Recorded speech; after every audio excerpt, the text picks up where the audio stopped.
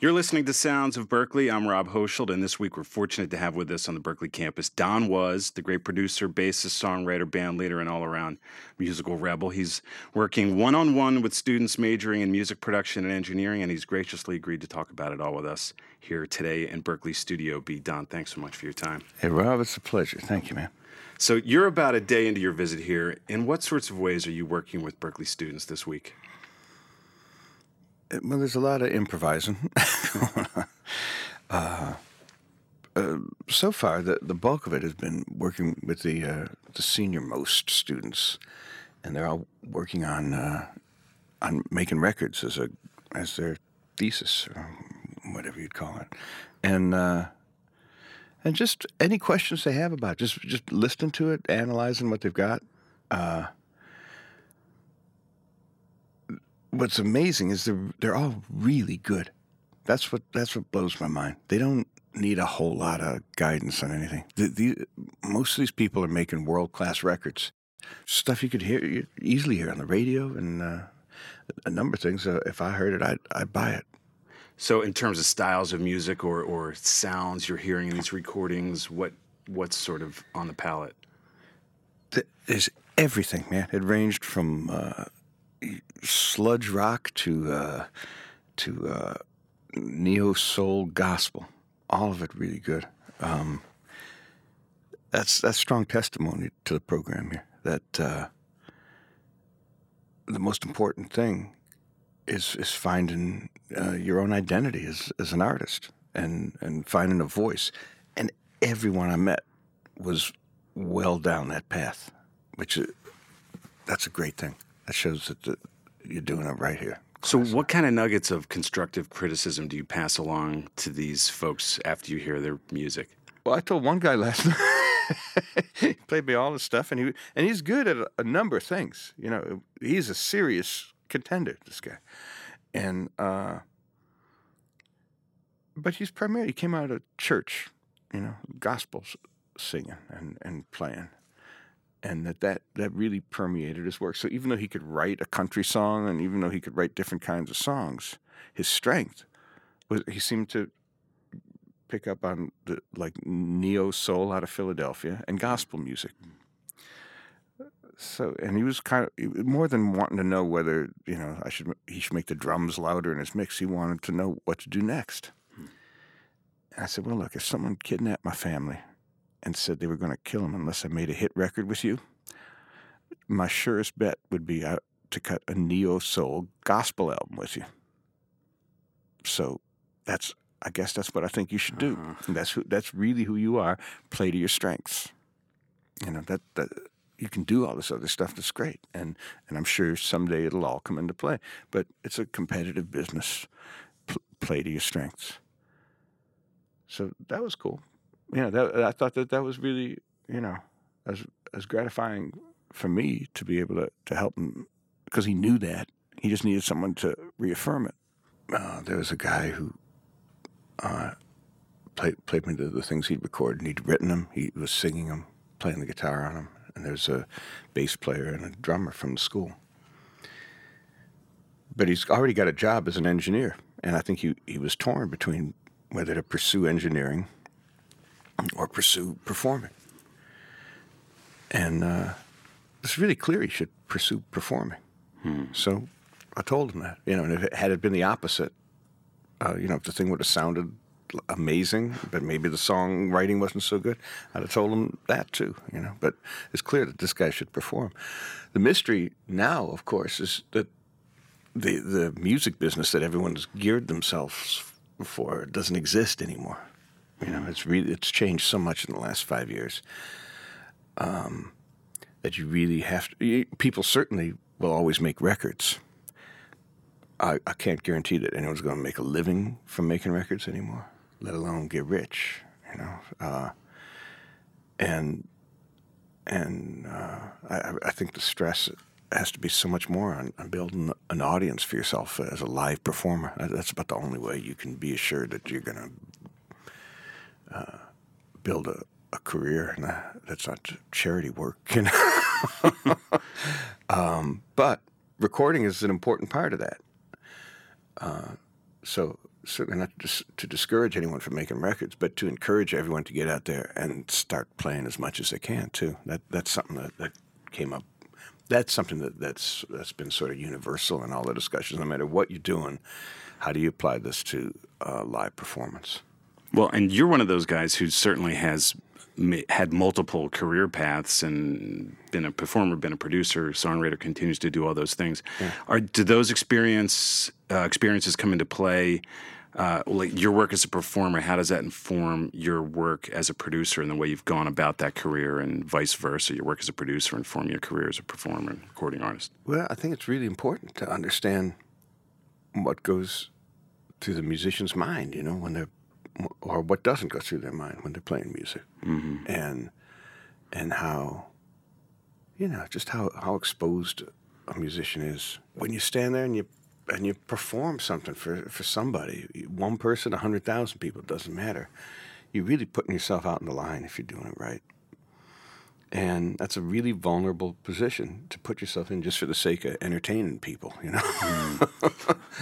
And conversely, if you're in the studio and you don't know what that feels like, you can do some really counterproductive things.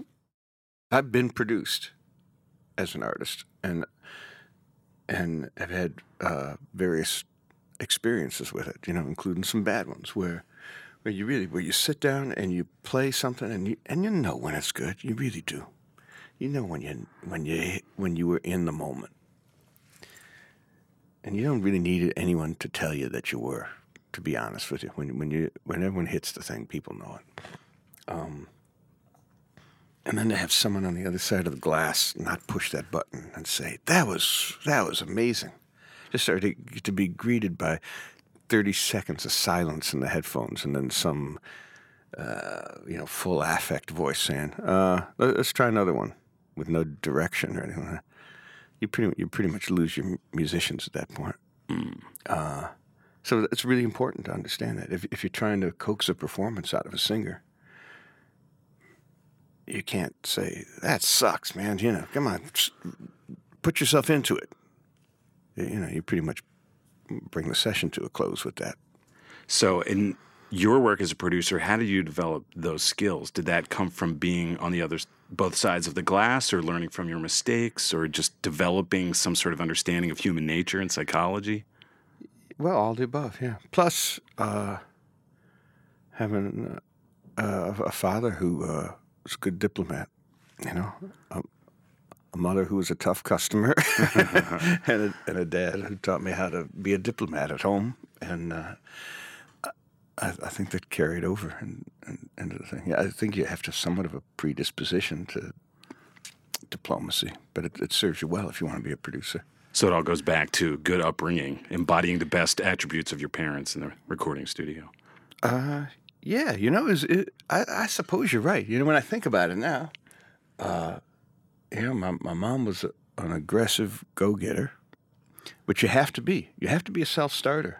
It was noticeable that when the instructor yesterday asked the kids, all right, who brought in their projects to play today, that a lot of them didn't, and they knew I was coming. But they had excuses. Well, I got there at 2 a.m. and the singer was tired, and one guy forgot something. It's just like the classic excuses you hear. But I don't know what it was serving. It's not like you're trying to go on to medical school from here and you got to get an A in the class. I don't think that the grades are the thing. It's why would you miss the experience of finishing your record? Someone's letting you go in the studio, and if you don't take full advantage of that, if you're here and you're upstairs, watching CNN or something instead of being down in the studios, then you're missing something attitude-wise. The thing that's mind-blowing about this place is the amount of opportunity that's available to everybody. This is just an amazing resource for. I wish I lived here. Even if I'm not a student, just to be able to go downstairs and play with people, But, at 11 o'clock at night to see these bands rehearsing in little rooms and everyone's having fun, and it's a great, great opportunity. So tying it back to your question, my mother was a self-starter and an aggressive person, and she'd taken advantage of every second here. But she's a firecracker, and my dad knew how to keep the peace without having the house explode, right? And that's kind of all you need to do as a record producer.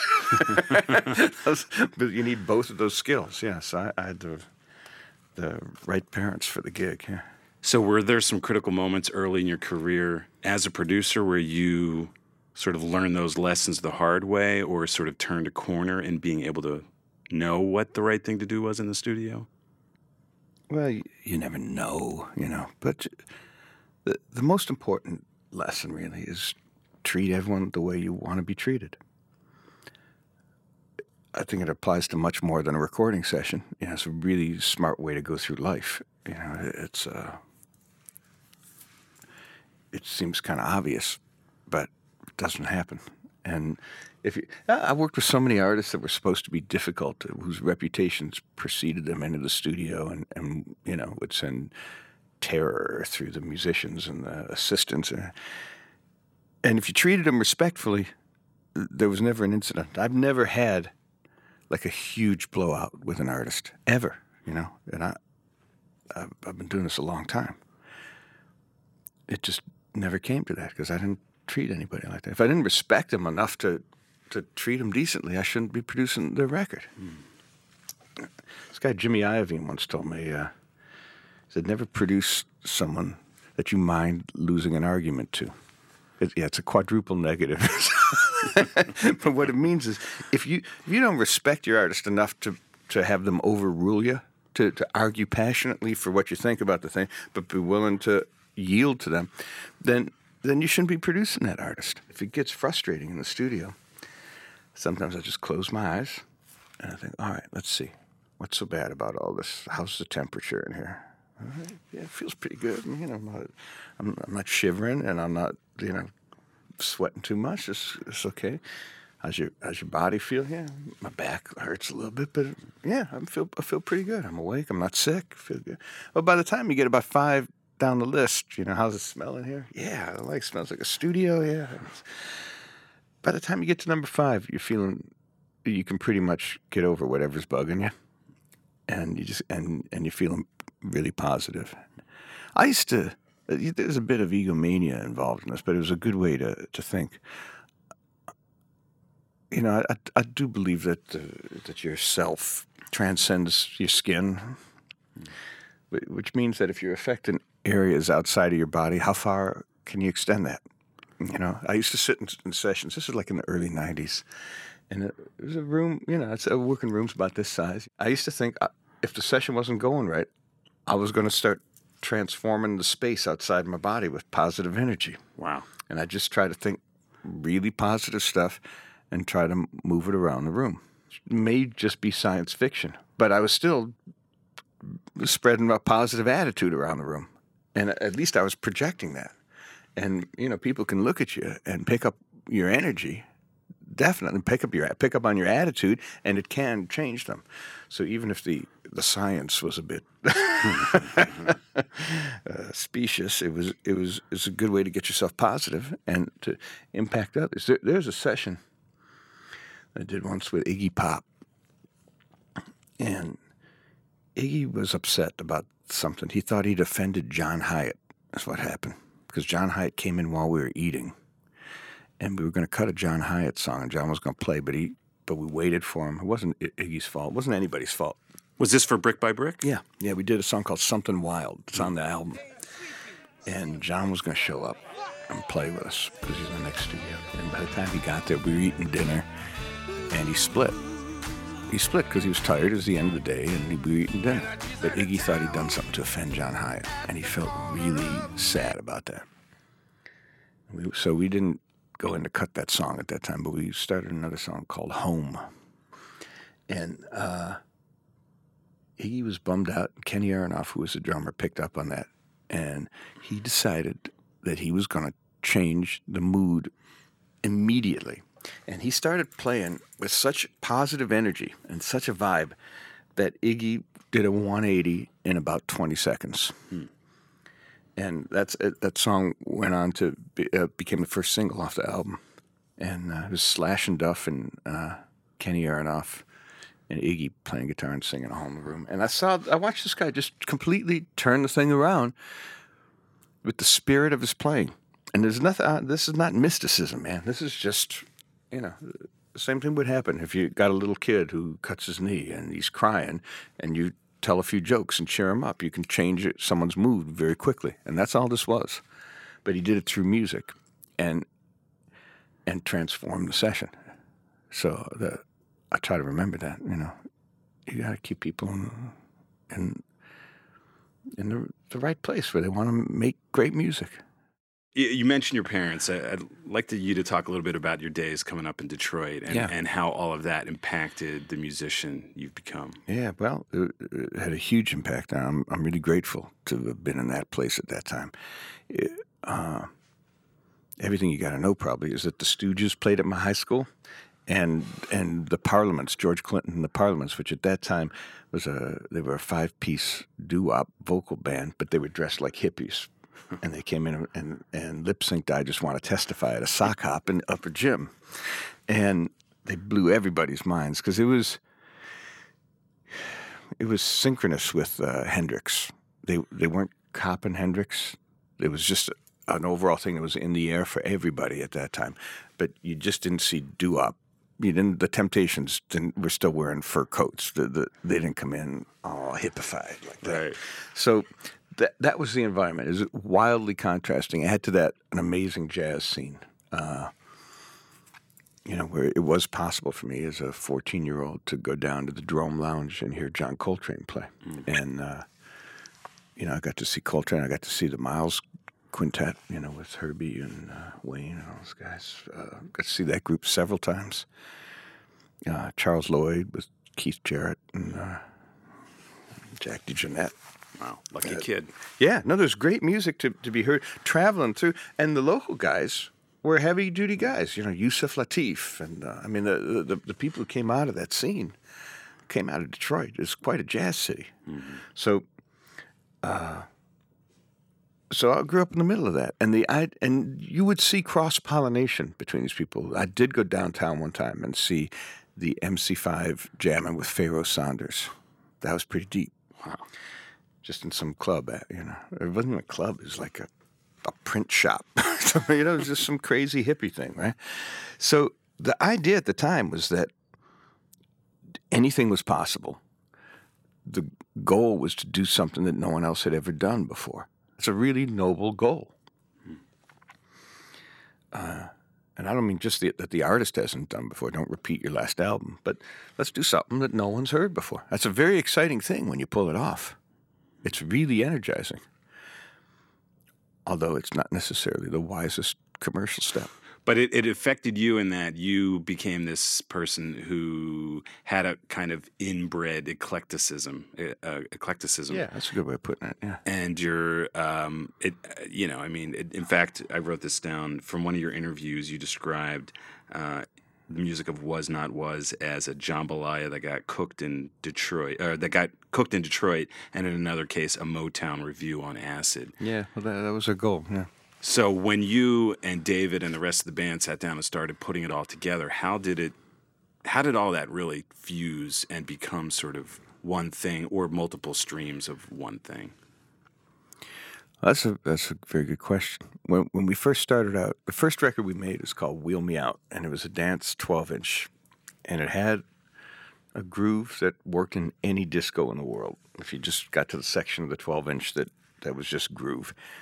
But the things that were on top of it, there was a pretty abstract bit of beat poetry read by David's mom as the lyric. And it was followed by a bebop trumpet solo over the groove by a guy named Marcus Belgrave, who played with Charles Mingus and Ray Charles, a great jazz trumpeter, followed by a searing guitar solo from Wayne Kramer, the MC5. And, I used to go to clubs in Detroit. I used to hang out at the black gay clubs, which were really, that's where the great music was. I used to sit there with a little Walkman tape recorder, and when the floor was crowded, I'd turn that on to see what was working. And I became pretty friendly with the DJs there, and used to have them come to the studio. And man, when that electric guitar solo came on, they would say, "Ooh, turn that off." They hated that, and they didn't care for the bebop solo. But we were trying to do something different. And a DJ, we made a dub side for DJs. So you don't like that stuff? Great, turn the record over, and you can play with the groove all night long. But we were trying we're just trying to sum up our roots, really, in one thing. When we started, I think you could hear the seams. It was pretty good. You listen to that record, you can really hear the seams. And I know right where the edits are, because it wasn't like played live like that. It was a lot of I don't think anyone was in the studio at the same time for that. It was one person at a time. We released an album this year, first one in 16 years. And I think we achieved that seamless thing. It sounds like Was Not Was. There's a sound. It doesn't sound like we scotch taped all these different styles together. But it took a while. You've been listening to the first part of an interview with the great producer Don Was, conducted at Berklee in November 2008. In the second part of our interview, Was talks about working with artists such as the Rolling Stones, Bob Dylan, and Bonnie Raitt. For Sounds of Berklee, I'm Rob Hochschild.